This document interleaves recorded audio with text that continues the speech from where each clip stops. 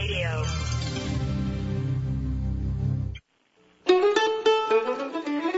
Religion was a major component of the worldview of the Civil War soldier, but it's often overlooked in historical writing.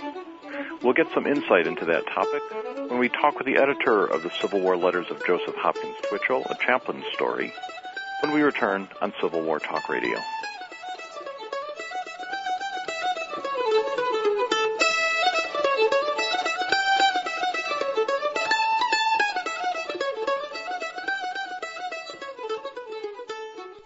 Hi, Tom Bodette from Motel 6 with a word for business travelers. Seems business has its own language these days, full of buzzwords, like buzzword or net. And after a day spent whiteboarding a matrix of action items and deliverables, it's nice to know you can always outsource your accommodation needs to the nearest Motel 6. You'll get a clean, comfortable room for the lowest price, net, of any national chain, plus data ports and free local calls, in case you tabled your discussion and need to reconvene offline. So you can think of Motel 6 as your total business travel solution provider, vis-a-vis cost-effective lodging alternatives for Q1 through Q4, I think. Just call 1-800-4-MOTEL-6 or visit motel6.com. I'm Tom Bodette for Motel 6, and we'll maintain the lighting device in its current state of illumination for you. Motel 6 and Accor Hotel. World Talk Radio, bringing the world to you.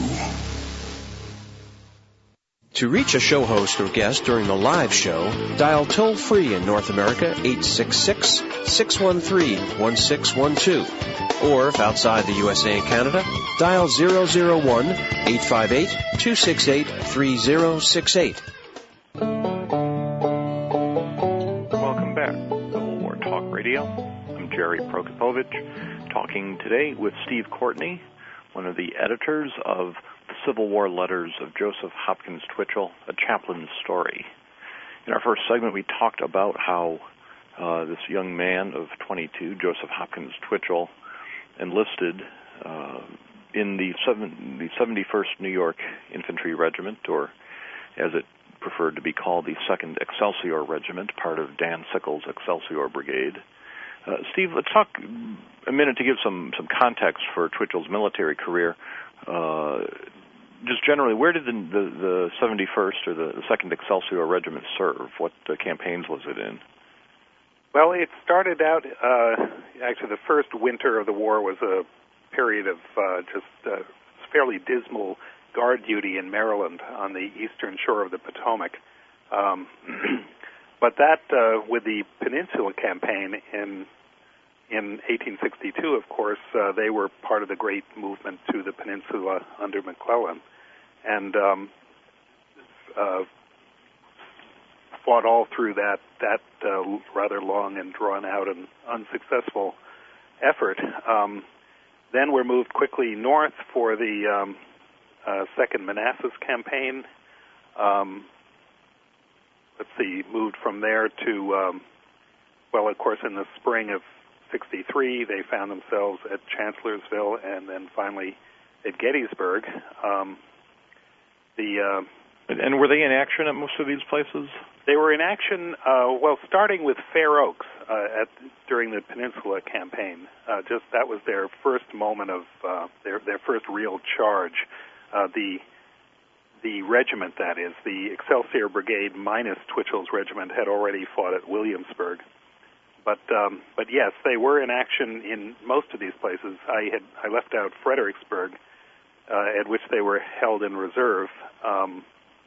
But certainly at Gettysburg, as part of the Third Corps, that Sickles famously moved forward to the Peach Orchard without Meade's permission. And then were almost immediately beaten back in the Confederate attack there. Then later on, of course, the major campaign they took part in was Grant's Overland Campaign in early 1864, during which they were, I think, fairly constantly in action, as much as any unit might have been. And when Twitchell and a good many of them finally were mustered out, that the siege of Petersburg had just begun. So the war was going into its sort of end game. And what does a chaplain do when the regiment is in action? Well, accompany them as far forward as he can, and then, as he describes at Fair Oaks very vividly, he and other non-combatants, many of whom were stretcher carriers and other, medical personnel, sort of would stop at one point, sort of wait behind a tree or something, and then just basically wait for the wounded to be carried back. And then and this was particularly true at Gettysburg, he was overwhelmed. They were overwhelmed immediately by wounded, and they had to keep moving their field hospital back and back as the Confederates advanced. And so he found himself really completely consumed, I think, with medical duties during a battle. And afterward, Twitchell stayed in the vast hospital camp of Gettysburg for weeks afterward, along with his close friend, Father Joseph O'Hagan, another chaplain who was finally brought to the brigade as a Roman Catholic. And again, it's like the union of opposites, Twitchell and Twain. I'm going to hold off on Father O'Hagan just for a minute, because that's a really remarkable story. But I'm fascinated by this bit about the role of the chaplain in battle, as you say, helping to retrieve the wounded, to bring them to the field hospitals, and to serve essentially as a nurse, the way Walt Whitman did, not on the battlefield, but in hospitals. Did Twitchell have any medical training at all? No, none at all. He picked it up as he went along. He was the first. Of course, the regiment was the very first medical trouble they had was illness, typhoid fever in the early part of the war, long before they ever saw a battlefield. And that's where Twitchell began working as a surgeon's aide, and had lots of some very sharp comments to make about the competence of the surgeons, and he felt that a lot of them had been appointed for political reasons, just as the generals had, and it was his insight is just incredible. But there was one point after Chancellorsville in which he was essentially left behind by surgeons who absconded with a group of Confederates, and could have been captured at any moment, but basically treated them with morphine, which was the standard pain reliever of that day, and made great friends with them. He said, he said, we've had some political discussions, but by and large, these are very nice young men. These are Confederate casualties that he's talking about. Confederate casualties left behind the lines, left behind by the surgeons after Chancellorsville. So you've got, as a chaplain, on the one hand, he is risking, he's certainly taking some risk. He's close enough to the front line to be in some danger, and he's willing to stay with casualties when the doctors are not willing to do so. Right. And it is kind of remarkable, I guess. Somewhere I recall hearing that it was not until roughly 1920 that you were statistically better off going to a doctor than not going to a doctor in terms of the state of what medicine could actually do for you. And here we certainly see an example of that. This completely untrained person becomes the part-time regimental doctor. Absolutely. And I thought that was a very curious part of his story. Yeah.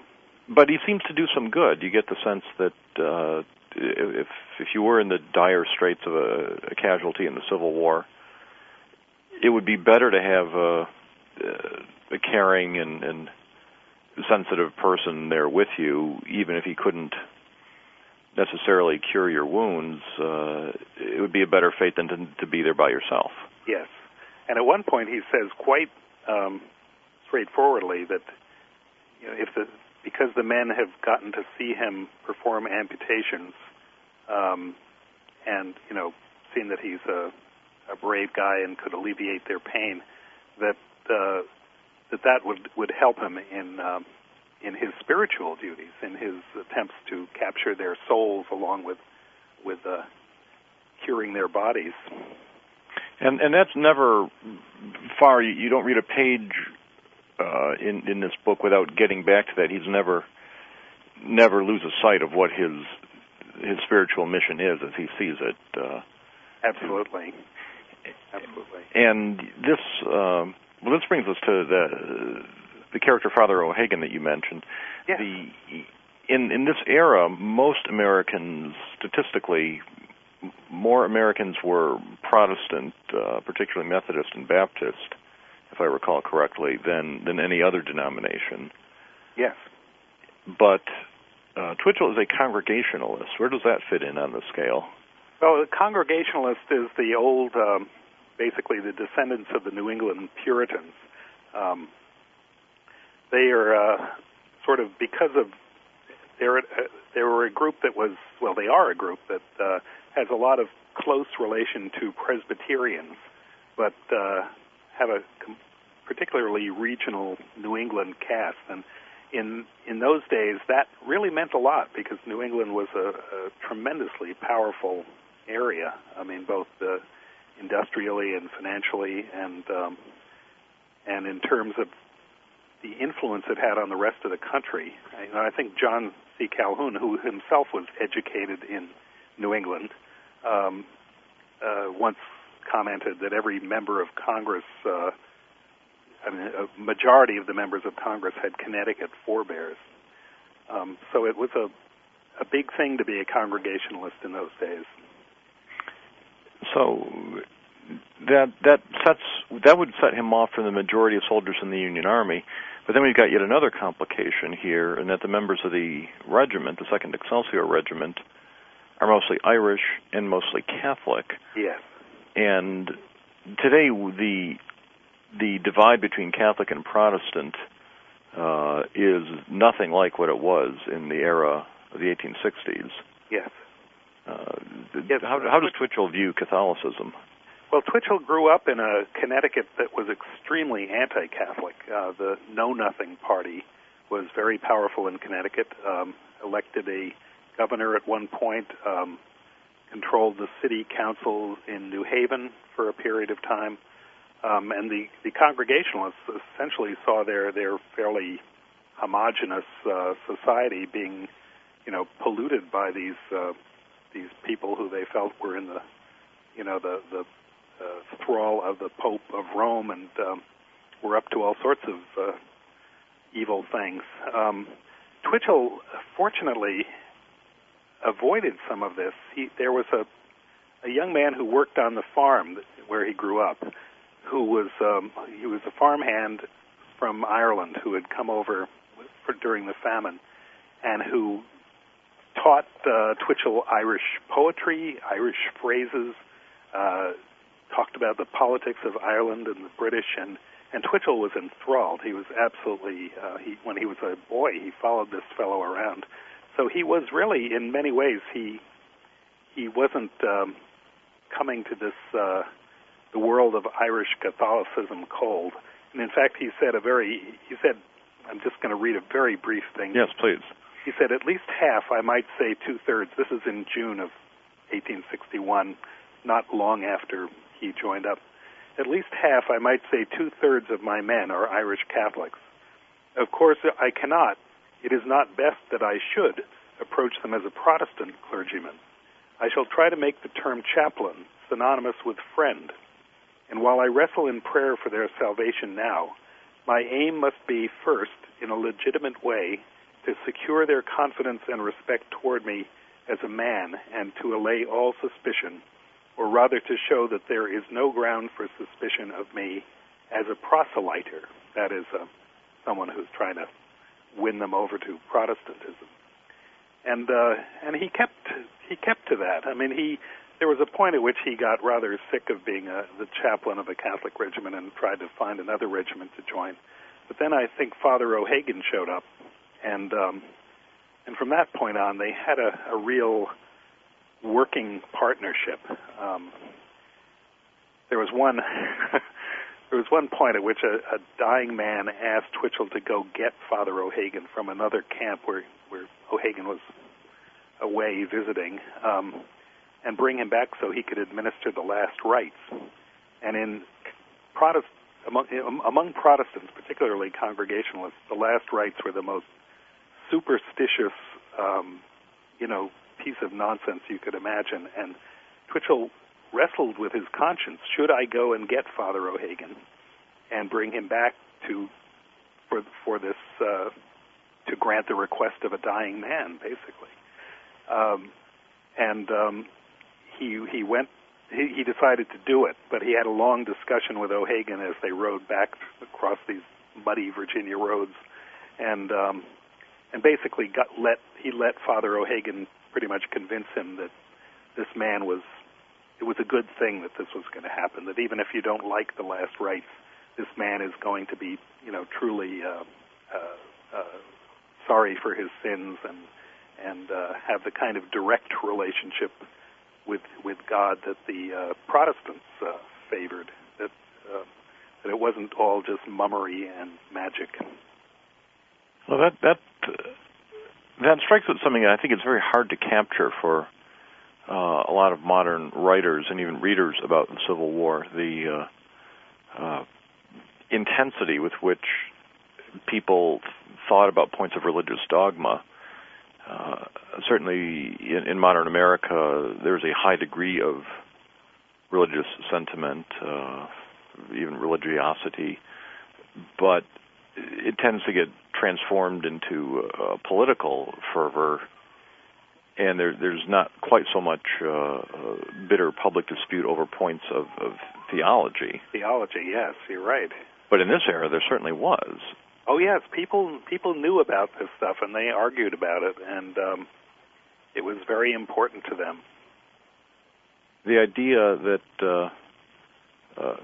the Catholics were not on the road to heaven. They were engaging, as you say, in superstition,